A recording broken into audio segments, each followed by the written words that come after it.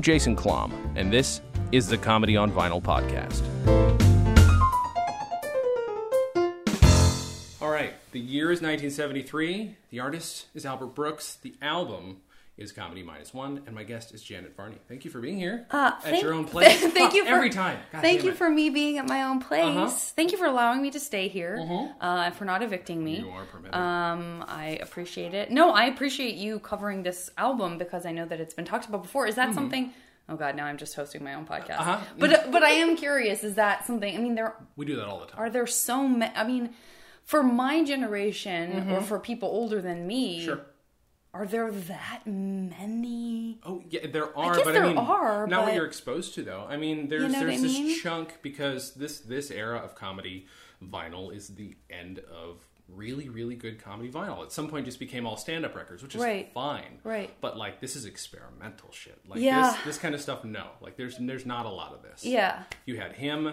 You had Firesign. You had National Lampoon. Couple other people, but for the most part, nobody was trying anything different. Yeah. So, no, it's not unusual. I mean, one month we did Free to Be You and Me 3 times in the same month. Yeah. 3 people happened to pick it. Yeah, I was just wondering about that. I mean, I guess I love the feeling of, like, imposing immediate pressure on myself of, like, is there something else I've never heard that I could pretend was important to me and influential? Ha, ha, ha, ha. Especially for someone like me who didn't listen to stand-up. I mean, I didn't even think of myself as a fan of stand-up up to and including, like, 2 years before I started my own comedy festival with Colum and our other partner Dave.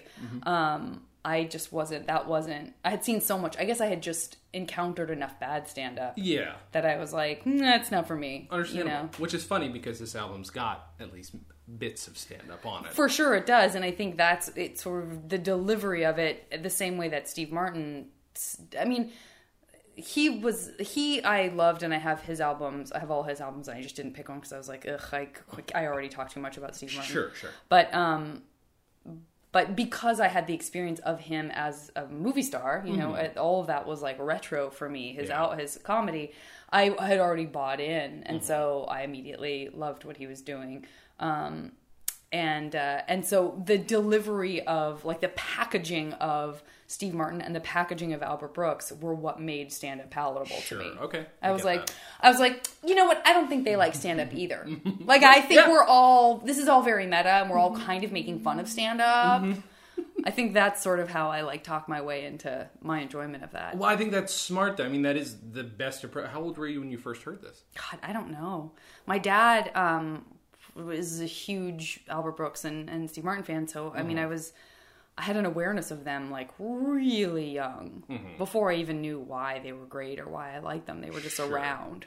Like, when you look up to your parent who's cool and has a good sensibility, you almost think of them like, you know, your uncles before you even know. Like, you're like, they're great. Why are they great? I don't know. My dad says they're great. You know. Yeah. So I honestly can't think of a time when I didn't know who they were. Yeah. I was probably 10. Okay. When I heard this first. And you probably, when did you start, like, breaking it down, though, and trying to make sense of it? Or was that early for you? Well, I would say in high school is when you kind of, I mean, for me anyway, and maybe why my podcast kind of lives in teenage land a little bit, is that's where I feel like I started really kind of cultivating my taste. And in high school and college is kind of where you, like, snob out. And you sort of go, this is how I'm defining myself, by this, this, and this. And I have to love it more fiercely and passionately than anyone else. Yeah. And I have to turn my nose up at other things more fiercely and passionately than is necessary. Because I am, obsessed with my identity and kind of figuring out what things, it is kind of like I see, we joke about it, like, you see people doing vision boards and stuff, and I have a certain respect for that in its own way.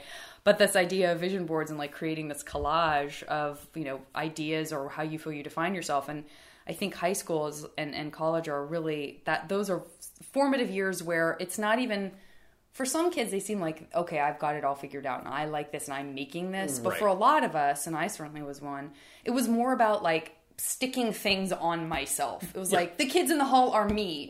This is me. Talking heads are me. I'm all of these things. Well, who are you underneath that? I don't know. I'm those things.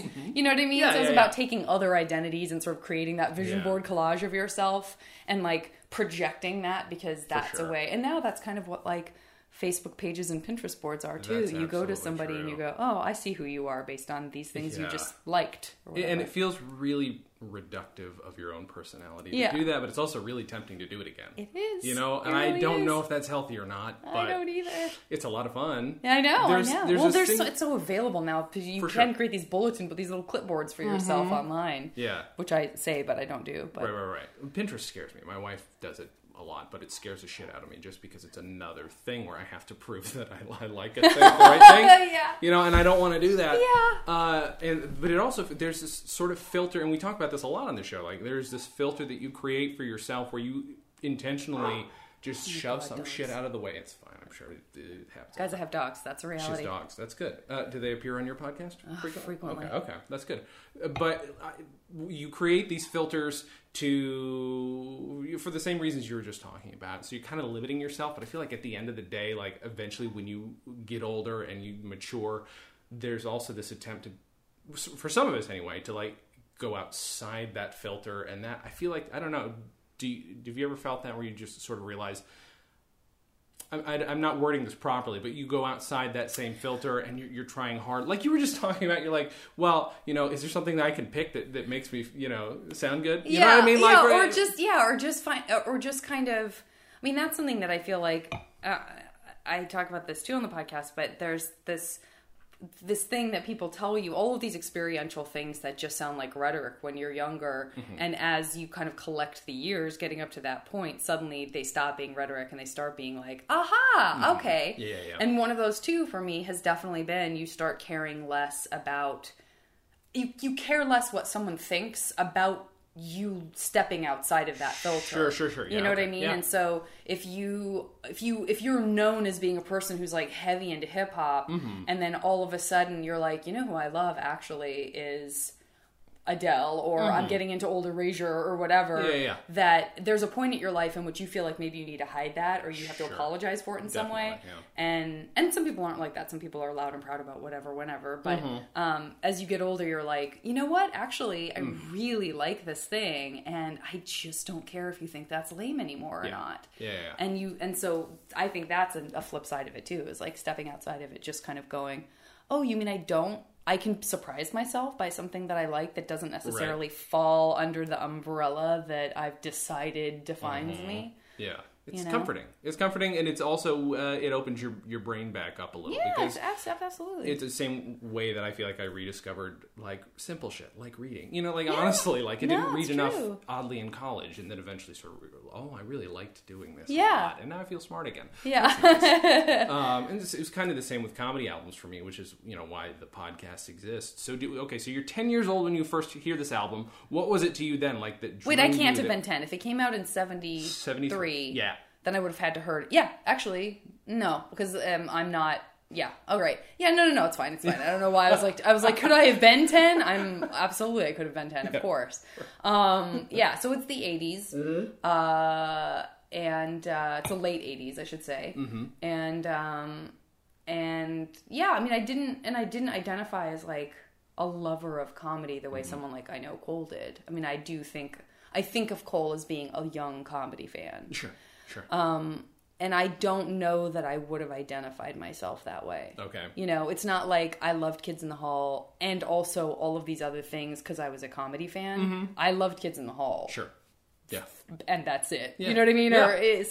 Same way like anybody might like a band but isn't going to become a musician. That makes perfect sense. Yeah. Did you know early on that entertainment was going to be a thing, or was that not? Well, I definitely was like a theater kid in the sense that that's what I was most excited to do at school. But I went to public school, and it wasn't until I was in middle school that I went to like a real performing arts school. Mm-hmm. And it was still a public school. And so, you know, I talked to people who were in like community theater or taking mm-hmm. outside theater classes and stuff like that. I never did anything like that. Okay. I don't know that I had, in general, I didn't have that much extracurricular tuition happen or tutelage happening. Mm-hmm. And I didn't, I mean, again, I remember like one like acting class thing that some of my friends were a part of. Mm-hmm. And I don't know why I didn't do it, but I was like, oh, they're real actors. Okay. So I loved performing, but I didn't I wasn't pursuing it the way some of my friends were in Tucson, Arizona, which is a limited amount of pursuing you could do. Do you know what the funniest stuff to you was when you were 10 on this? Like, yeah, I loved the Muppets. Mm-hmm. You know, Sesame Street and the Muppets. Mm-hmm. I credit Jim Henson with my sense of humor in many ways, and my dad. I definitely thought that was funny. I definitely, I started watching Saturday Night Live for sure. But I think it was like somehow I was more into the reruns than I was the current stuff, which I guess in the late 80s probably it was not. Sure, yeah. I'm trying to think of when. There's certainly a quiet period when people are like, that's not the best stuff. Mm-hmm. But I watched it when Kevin Nealon and, people like that were on, and Dana Carvey and stuff. What about from this album? Is there anything on here that remember finding super funny when you were a kid? Yeah. I know that I responded very quickly, like we were talking about earlier, to the idea that you were sort of deconstructing a thing that people already thought of as funny and kind of winking at it and going, this is, it's just very meta. And I think that's where comedy has gone since. And when you see deconstruction happening this far back, you're like, oh, okay, I see. Because now it feels like, I was just talking about this with someone, talking about like the difference between Jurassic World and the Avengers movies. Okay. Which is like, I think Jurassic World felt too straight ahead and too like, guys, it's a big action budget movie. Right. You know what I mean? It's for everyone. It's for families. And I think many audience members really notice the lack of kind of inside baseball that we've all gotten used to from things like the Avengers, the Guardians of the Galaxy. Mm-hmm. There's a sort of thing that's like happening in entertainment, to me, not necessarily across the board, but in a lot of places it's kind of creeping in, this idea of like, you've seen everything already, now this is post that, and now you're in on the joke. And so I'm the idea of a superhero, but I'm kind of like, what am I doing here? Or it's the idea of this part. And so self-referential stuff somehow feels new again, but then you look at something like Comedy Minus One, you're like, oh, that's a perfect core one person doing that with his album. He could have just released a live album of stand-up, and instead he's sort of like, this is an experiment in stand-up comedy. Right. It's like the him at the Troubadour is a different person than the him introducing the album and kind of going like, this is what albums are. When you hear the yodel, you should turn the record over. And, creating and like really creating this thing that exists in its own time that's very time-stamped in that way. Yeah. But when you listen to it, it's so meta that you're like, you almost feel like Albert knows that in 20 years, it's going to be funny and weird that you turned a record over. That's how it feels to me. That he's like, isn't this thing weird, people of the future? You had to use to turn a record over. Right. You know what I mean? Yeah. So that's so much of who he was felt ahead of its time to me. And so when I listen to it, it still feels ahead of its time. Are there any particular... I'm going to just check this really quick and make sure it's functioning properly. It is. Are there any particular tracks that... you wrote down most of the tracks. Yeah, so. I was just going to say, like, it is not a coincidence after everything I've just said that the stand-up means the least to me. Sure. It's super funny. The national anthem, that's a very famous, funny bit. It's gorgeous. It's perfect. It's very him. It's very funny. I think that was Cole's favorite bit on the album. The sort of, the him being on stage at that Alamo-related thing where everyone's chanting for the person he isn't. I think that's something that people have kind of come to understand about live shows, is like being the opener is never fun, or, it's a very, like, humbling bit of stand-up that he's giving, and I always like that more than like a cocky yelly stand-up. Sure. But the stuff that blew my mind and made me feel like, oh, this the stand-up's incidental. This is really who he is this sort of idea of I'm gonna do this. The kooky crazy calls made me laugh really hard. Just those ideas of like, here's this thing that people on radio shows do, or here's this thing that kids do, and and here's my take on it, and my take on it is like, this is a really stupid version of that. Yeah. And that's really, it's like, sometimes I remember when I was working on this internet series that I actually am super proud of, that I love doing, called Back on Tops with Randy and Jason Sklar. They make me laugh so hard, and when we would watch cuts of the show, or they'd show me advanced episodes or whatever, and I would laugh, a lot of what I laugh so hard at with their sense of humor and that writing is I would be laughing, but I would be like, that is so stupid! And I guess that's my version of a fart joke, kind of, is that I would say that, and then I would catch myself and be like, I mean that as a compliment, right? And they would be like, no, we know. That is so dumb. Like, this is so dumb, this joke we just made. Yeah. And that kind of reminds me of that, is the idea that, the fact that he's doing this character voice and calling someone and asking for something, and it's not being carried through. And like, he can almost not get through it without laughing. Yeah. Is so dumb. Right. But it's so funny. But he also gets away with it with there's this weird dichotomy that I can't exactly place, where if you want to go, this is 73, so 20 years later, irony and sarcasm were just such the fucking rage in comedy that it just became, there was just no sincerity whatsoever. Yet I feel like this is a very sincere album, despite any irony that's in it. You know? I mean, I think that's true. And again, that kind of goes to, like, and it's the same with his films. I mean, he's not interested in coming off like he's got it all figured out and everybody else doesn't. And so even the stuff he's doing, I agree with you, like, in a weird way, for something so smug as doing that to sort of, because it is saying, like, we all know that the real version of this is also really dumb. Right. It still feels like he's not saying, like, and I figured out because I'm funnier than everyone else. Right.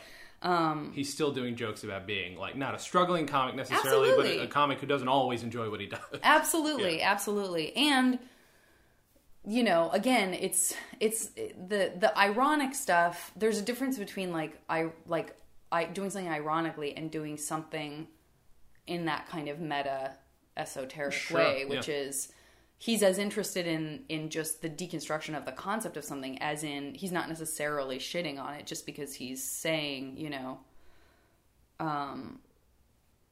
I didn't alter any of these laughs, like those sorts of things. Right, yeah. It's not that he's saying, like, I'm shitting on anything that's the real version of this. He's just like, what if this is like one element, like one bit removed, like one layer removed from what you're used to. Sure. Yeah, that's a really good point. Did you have this on vinyl, so you had the whole script with it? No, okay. I didn't. So when you did you listen to the Comedy Minus One? I might have had a cassette tape version of the album. I think my dad probably had a cassette of the album, so you still turned the cassette over when you heard the yodel. But yeah, I'm pretty sure it wasn't vinyl. I grew up with a lot of vinyl around. My dad has an enormous record collection, but I just don't remember holding that the way I remember holding the Steve Martin albums. Sure. Did it come with a script that you could No, read? No, I for sure did. I for sure was looking at a copy of a record, like a home, like a Maxell tape that somebody had taped the album off of. Did you do anything? I mean, did you listen to the Comedy Minus One part? Oh, you just listen through it on its own? Yeah, I would just listen through it. That's awesome. Yeah. Yeah. Okay. Because, I mean, Cole, as you can imagine, he's like, no, I had the script. Oh, yeah. He was a participant. Which is fucking great. No, I just listened to it. I think what I loved about it was that I had no... there was no way for me to participate, so it was just extra weird. Yeah. It just made it so much more weird to be missing the other half. In fact, it's possible that I didn't know that was a real thing. Sure, I think it's likely that when I was little, I didn't know. I thought that all of that was a reference to something that's not real, because once you start going down that rabbit hole of like what's real and what's not real, I probably was like, oh, this is so brilliant because there isn't a script. Right. I mean, he was, the other album, Stars Bought, has an 8x10 that could also easily be lost. You might be right in that he's predicting, wouldn't it also be funny if that 8x10 is lost? Wouldn't it be funny if the script is not in the, because it's not like it's attached to the LP. It's real. If you listen to it with no working knowledge of there being a real script, it is so strange and totally funny. Yeah. Because there are these weird gaps that it's just all very strange. Did you ever, since is it George Jessel that he does it with, that comes on as a special guest? I think so. Yeah. So did that make you curious who he was, or was there this assumption that this guy's that character? Like, I'm curious where your brain was. That's a good question. That's a good question. I did that a lot. I think I might have just thought like, oh, he's some legit dude. Okay. Maybe. Okay. Or maybe I trusted none of it. Maybe I thought all of it was completely made up. Right. That's probably more likely, actually. When it comes to the actual influence of this album, yeah. Did you ever find yourself, like, as a comedy writer, as a performer, ever maybe directly, like, aping this, like, when you're early on or something?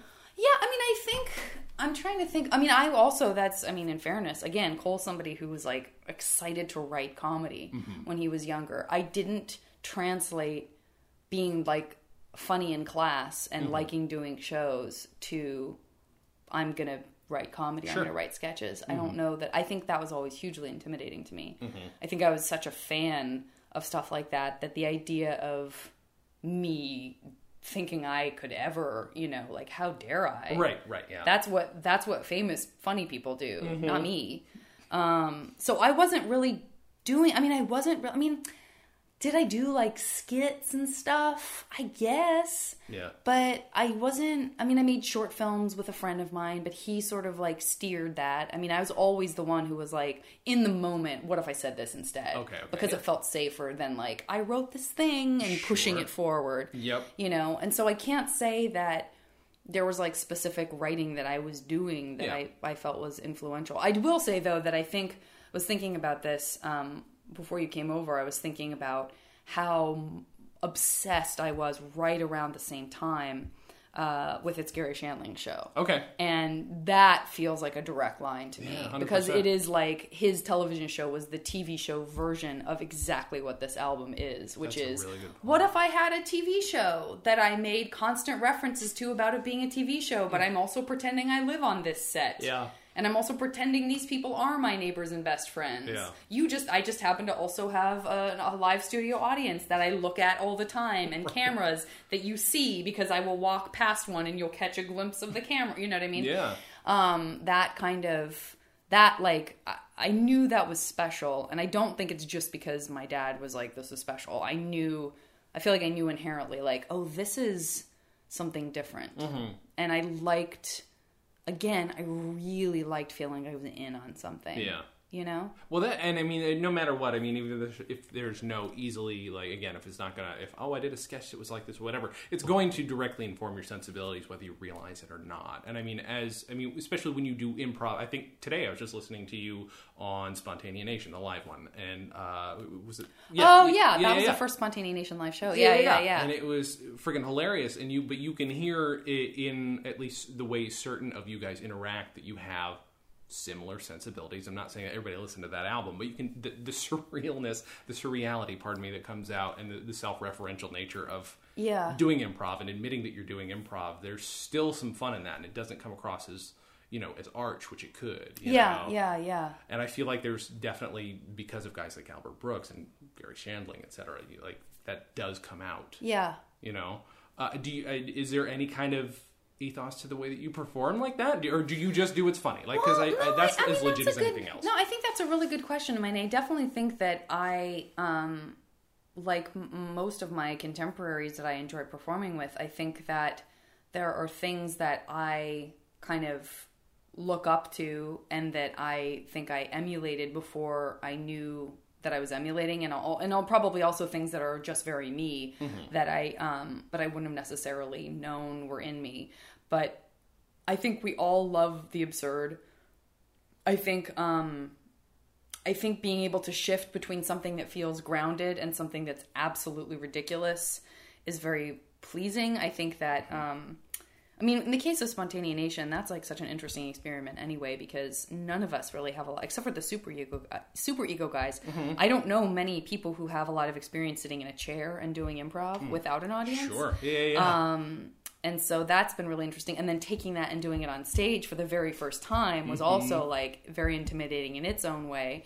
But I think that the pure silliness and enjoyment of what's happening can really carry through moments of irony or moments of, you know, maybe you're breaking this improv rule, but you don't feel like, you don't get the sense as an audience member, I hope, that you're fucking somebody by doing that, right, or that you're doing it in any kind of a negative way towards your fellow improvisers or towards yourself. I think if there's sort of a line of authenticity that's going through something, whether you're creating this like completely fantastic world and kind of winking at the audience like, what are we doing? Right. How did this happen?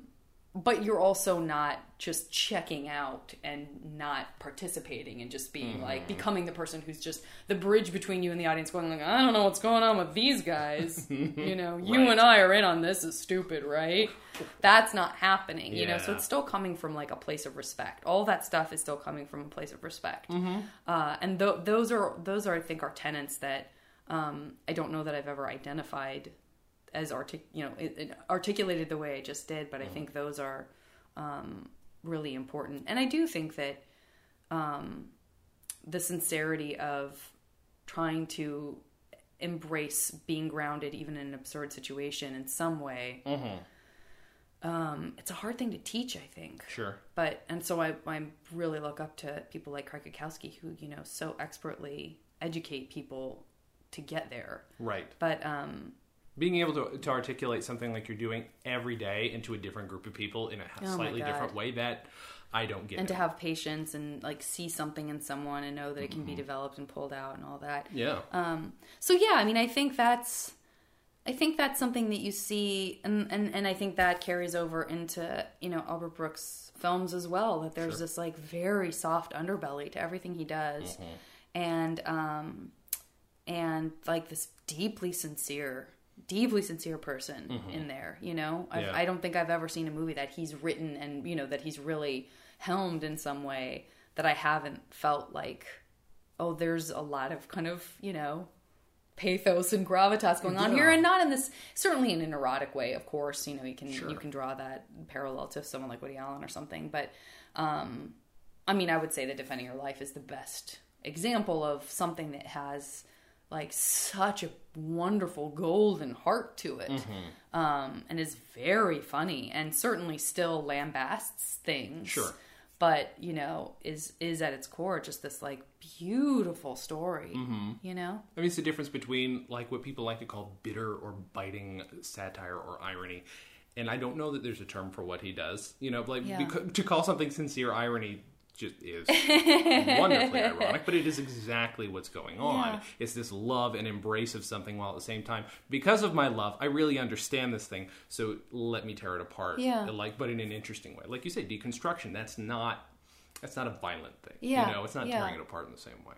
So it's a celebration of comedy in a lot of different forms. I mean, this is sketch, this is stand-up, this is whatever the hell you want to call the Comedy Minus One part, because it's its own thing. That is not either. Interactive. Exactly. Yeah. And I know that that's also a tribute to the kinds of albums where you could like play along, sing along, like pre-karaoke stuff, which is fantastic. So after this album, did you move on? Did you hear this first before? Did you hear A Star Is Bought at all? I mean, did you listen to that one? It wasn't something that I didn't like. It's brilliant, and I definitely heard it, but I didn't own it, and it's not like this cracked open comedy albums for me. Again, it was like I had a loyalty to whatever was right in front of me for a long time, and then I was definitely like a film junkie for sure. I mean, I was definitely a movies kid, maybe even more than television, and I definitely, you know, I wasn't a Monty Python kid. I mean, my dad watched Monty Python. That wasn't something that I ever really attached to until much later. And still, I love them. I think they're wonderful. But I came into them at a later time, after which so many of my friends, including Dave and Cole, had like worshipped them from childhood, that you almost feel like you have a responsibility, like I said before, to stay removed, where you're like, look, I love them too. Now listen, I didn't grow up with them like you did, but I think they're great, you know, whereas not to keep coming back to Kids in the Hall over and over again, because obviously there's some other stuff, you know, to a lesser degree, Mr. Show, which was later, But Kids in the Hall, to me, was something that I felt I possessed. Like, they came on, I was with them from the beginning, from, you know, certainly from as soon as America could know about them.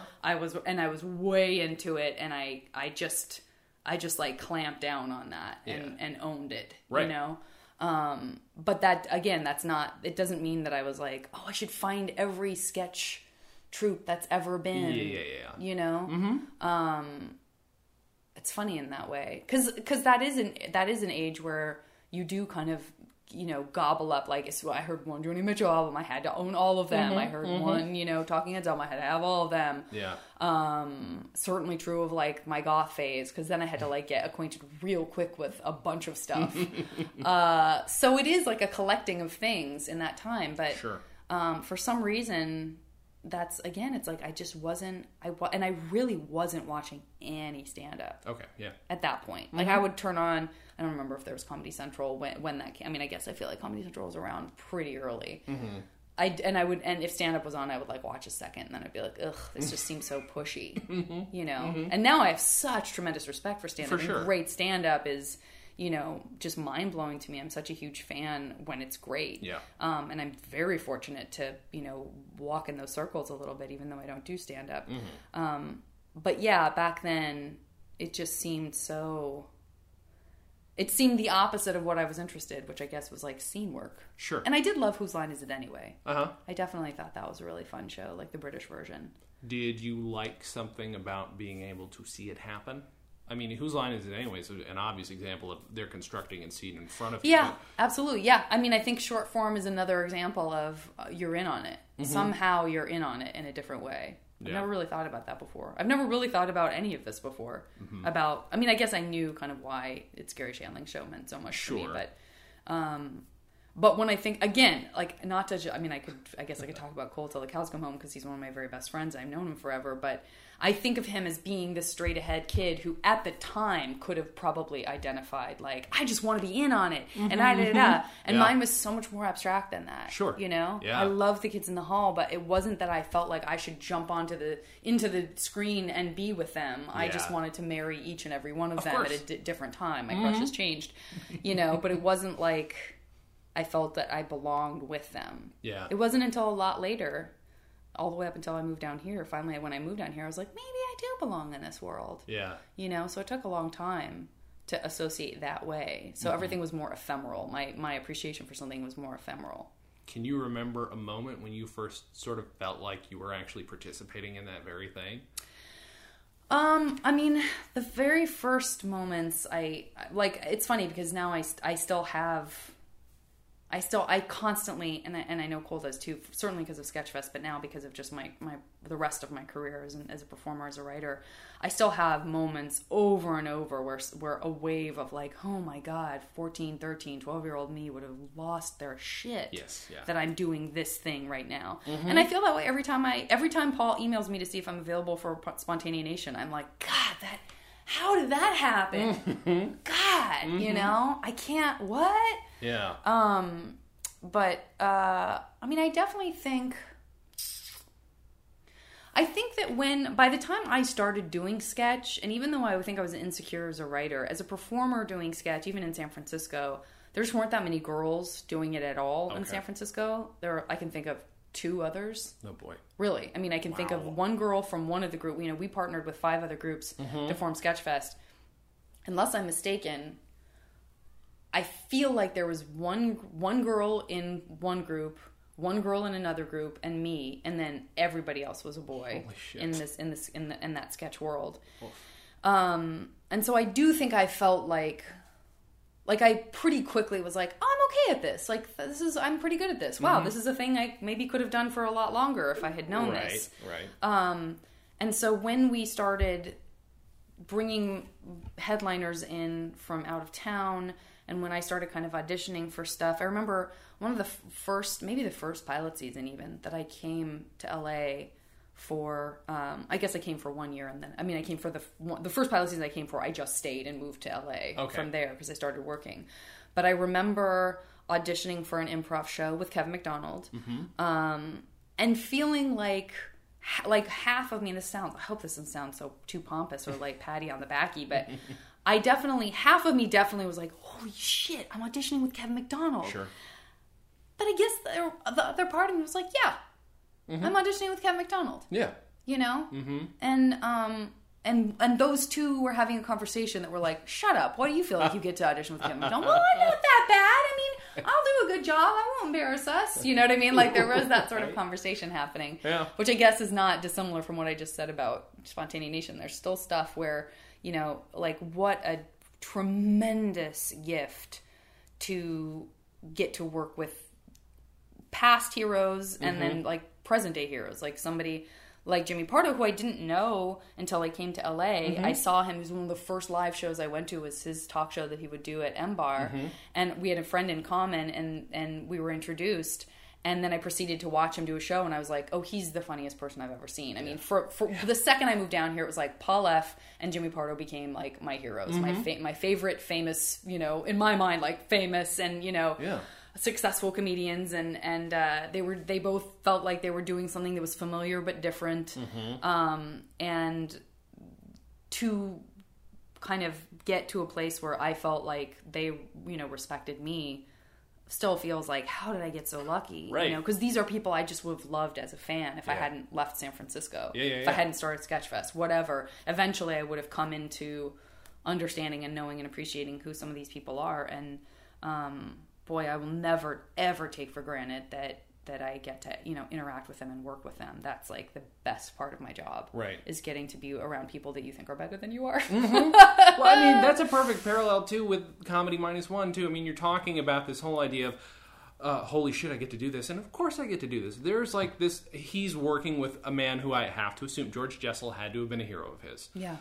There's two things going on here. Celebrating George Jessel, celebrating comedy, and then wasting the time that he has with George Jessel by doing this stupid bit. Right. The stupid 10 to 15 minute bit. Yeah. But it was a really long bit. So there's this great thing where you get to, you know what, I'm here, I can waste my time with this and enjoy it.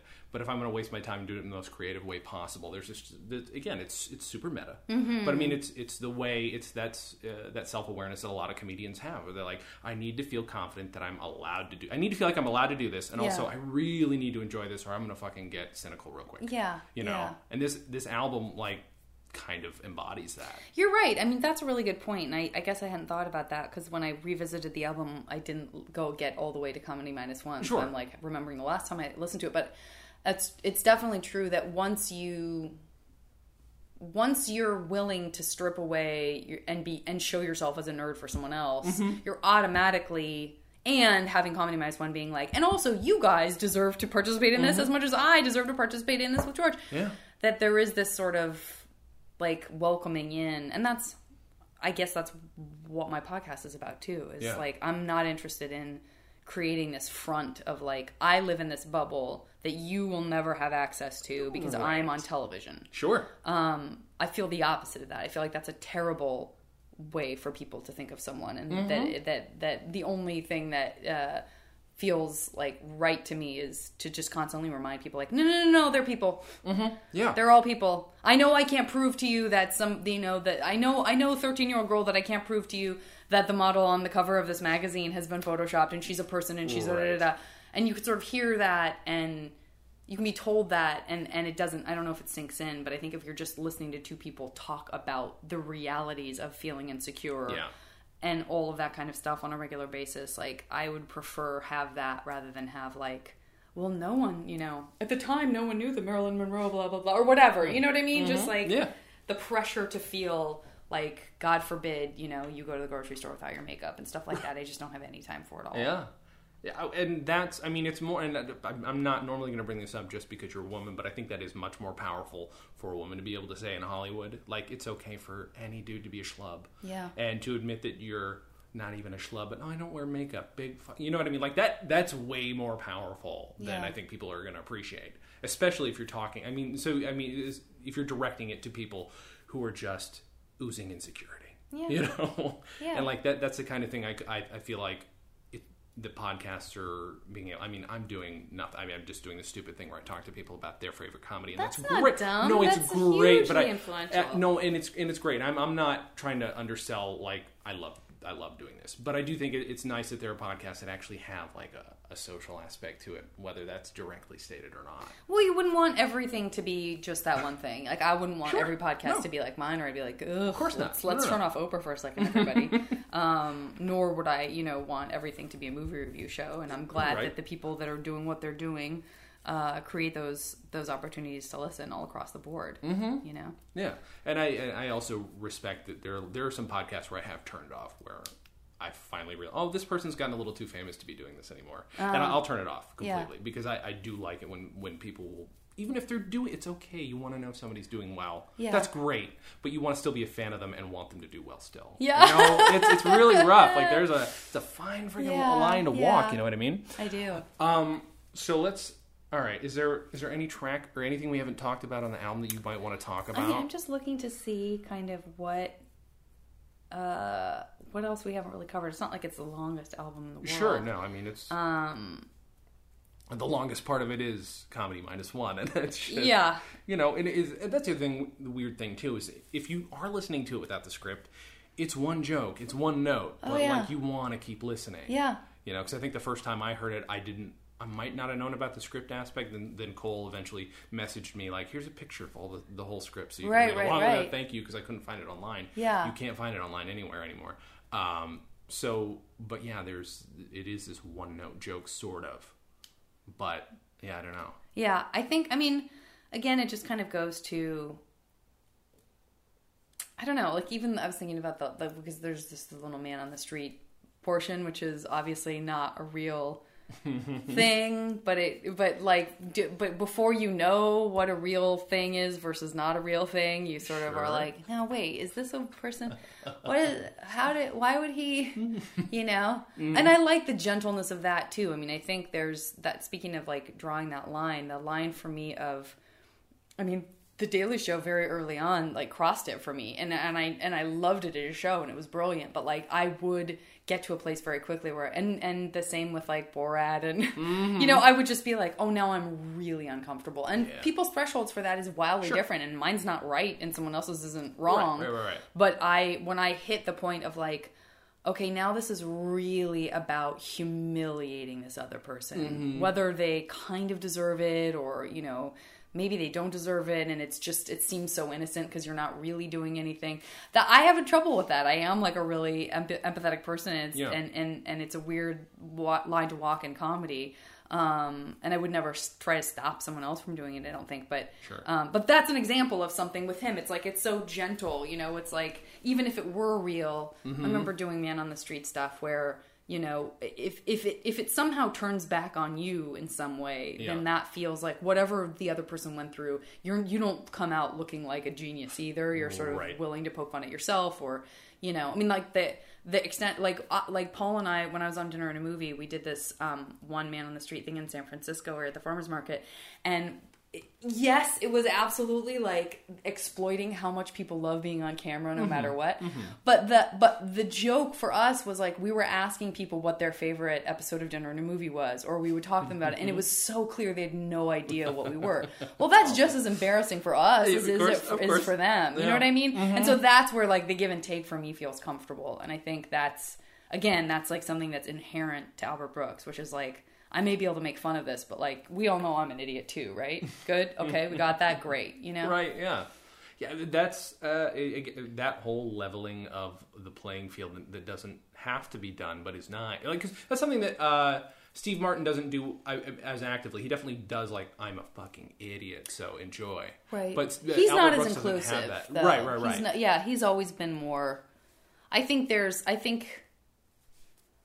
for with him, there was always, to me, a sense that he knew he was special, for better or for worse. Yeah. And he was, and he is, absolutely. But yeah, I think there's there's more removal than I felt from someone like Albert I could Brooks. see that. Yeah. All right, so if you're going to recommend this album to somebody who hasn't ever heard it before, and if you can condense that, like maybe you don't know who Albert Brooks is, or you know who Albert Brooks is, but you don't know that he has two really heavily influential experimental comedy albums. Yeah. Why listen to this one? I mean, I would say you get a really strong sense of everything we talked about, where the deconstruction of the thing he wants to do, it's like he's doing the thing he wants to do, which is to be a stand-up comedian and have a live show and have a live set and release part of his live set, but he also wants to sort of explore what that even means and why that would be a thing with you. And that it is, you do feel very engaged, and just listening to an album that's a live stand-up show is great, but like, it's very genius how he draws you in at the beginning, and it is just you and him, and he's telling you, his friend, the listener, you know, what's about to happen, and that there's something about that just like, it pulls you in from the beginning, and because there are so many different elements and levels to this album, it gives you a really good picture of like where all of this kind of self-referential meta stuff comes from. Yeah. That is so pervasive now. For a second, it was making me think, well, that's not unlike, let's say, like if we watch a concert film where Eddie Murphy's in the back or backstage, and I'm like, no, actually, it's the exact opposite, because that's meant to. You're supposed to be totally removed from Eddie Murphy and fucking worshiping him from the second you see him backstage, even in his goofy ass leather suit. Like, for a second, I'm like, that's the same thing. No, it's the exact opposite. It's like, you're here. I know I'm the one going out on stage, but like, this is our thing. Yeah. It's pretty interesting. Yeah. I wonder how this would have translated. Not necessarily this, but this style would have translated to a TV special had they been a thing around 73, you know, like... That's a good question. Because obviously he didn't need to. He moved on to movies. That's fine. Right. He moved on to and mastered filmmaking. But, yeah, it's just a thought. That's all. No, I think that's a really good question, because it's kind of... It's a really quick little jump to think about these other bits happening. It's very easy to picture him with this fake person on the street, you know? It's very easy to picture him walking into a store... you know, as if he's just with a hidden camera or whatever. Right. But then that's a whole that's like a whole separate episode of a conversation, which is he doing something that sort of predates podcasts and is more talk radio, in the sense that there's an intimacy in not seeing him do those things, and in fact just having him in your ears. Yeah. That I think is one of the reasons that people still respond so strongly to podcasts, you know, to go quote unquote backwards, where you are just listening to a voice opposed to watching them and listening to them. That there's something that happens there that is, that creates a relationship to what you're listening to that's different and more intimate than, it's like the bridge between watching TV and reading a book almost. Yeah. That's perfect. Okay, so what do you have to promote? Where can people find you, et cetera, et cetera? I will always promote my JV Club podcast, which is available anywhere you can get podcasts, and it's on the Nerdist Network. That's a big one. On my website, you'll see, like, I do a lot of convention appearances for this show. I used to be on Call the Legend of Korra, but it's still going strong in the kind of fandom world. And I love being on Spontanea Nation. Any Thrilling Adventure Hour stuff. We're not doing our regular show at Largo, but anything that you see pop up online for that, if I'm a part of, please support that. It's a great podcast as well. You can go back and listen to other episodes. Yeah, and then, you know, I'm shooting season 2 of You're the Worst, which I'm in some of. I was gone a lot, but it's such a funny, great show on FXX. Whatever that is. And so that'll happen, I guess, in the fall. Awesome. Yeah. And I'm on Twitter at Janet Varney. Pretty easy. Janet Varney. Thank you for doing this. Jason, thank you so much. It was really fun revisiting this. It was a Makes lot of fun. me even more confident that one day I will get to... Well, you know what? I did a podcast episode with Kimberly Brooks, Albert Brooks' wife. Really? So if you are interested, she's an incredible visual artist and a writer and an instructor. In her own right, and she's a fascinating, funny, wonderful woman. So that was a really fun episode to do. That's awesome. So I now am one step away. That's so good. Which is not the reason that I had her on. I totally know her from something completely different. But that's awesome. Yeah. I actually, that's one thing that's always fascinated me too. Is I've had the opportunity to interview one or two people who are related to people who I love. Yeah. Like George Carlin's daughter. Kelly Carlin, who is an equal talent in her own right. Lovely woman. Like, but, you know, you have to balance that out and not be a dick. Like, let's just talk. But she was totally willing to talk about her dad for an hour. Yeah. But, like, that is one of the fun things about doing shows like this, is you get this new perspective. It's like, what was it like living with one of my heroes? Yeah. And she was willing to talk about it. Yeah, it's like, yeah. Good crap. I was going to ask you, have you ever done, I should have asked in the full interview part, but have you ever been on a comedy album, since they're not that common? God, that's a great question. In a weird way, I mean, I feel like my answer should be straight out no. But for some reason, I wonder if there is one that I might somehow be on in some way. Because I randomly will meet people who are like, oh yeah, you know what? I did a voice in the background in this one album. Yeah, I know. I don't think so. I mean, I'm not on the Comedy Death Ray album, so I wasn't really doing anything yet when they did that. Okay. I don't know. I guess I must not be. It seems like a stupid thing. I'm sure I would know if I were, right? I'm sure I would know if I were. Well, but I don't know. It's like I've done some stuff with Casper Hauser once in a while. You know what I mean? Like I just don't know. Or like if White Noise did something and I just don't. But I don't think, certainly not anything that I had a lot to do with. Right. If I was lucky enough to be a part of anything, I wasn't in a huge capacity. Sure. You might be able to hear me laughing on someone's comedy special. I have a very loud laugh. Well, again, thank you for doing this. Not to repeat myself. My pleasure. Thank you for allowing me here to record you. And my pleasure. Thank you guys for listening. And Thanks, as always, guys. have a good thing. Yeah, have a good thing, guys.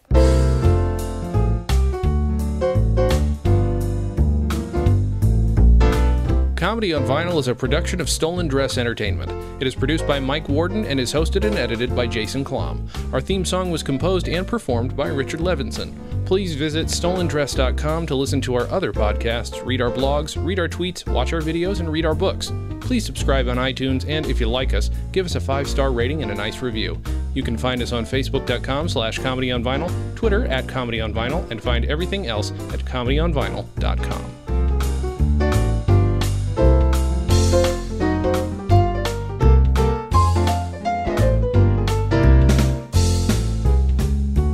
Why listen to other podcasts that sound like this? Today on the Pistache Cast, we're going to be talking about the pistachio's closest cousin, the mango. When you could be listening to this. Do you think there's ever been a moment on the show one of them accidentally reveals there's a body in his trunk?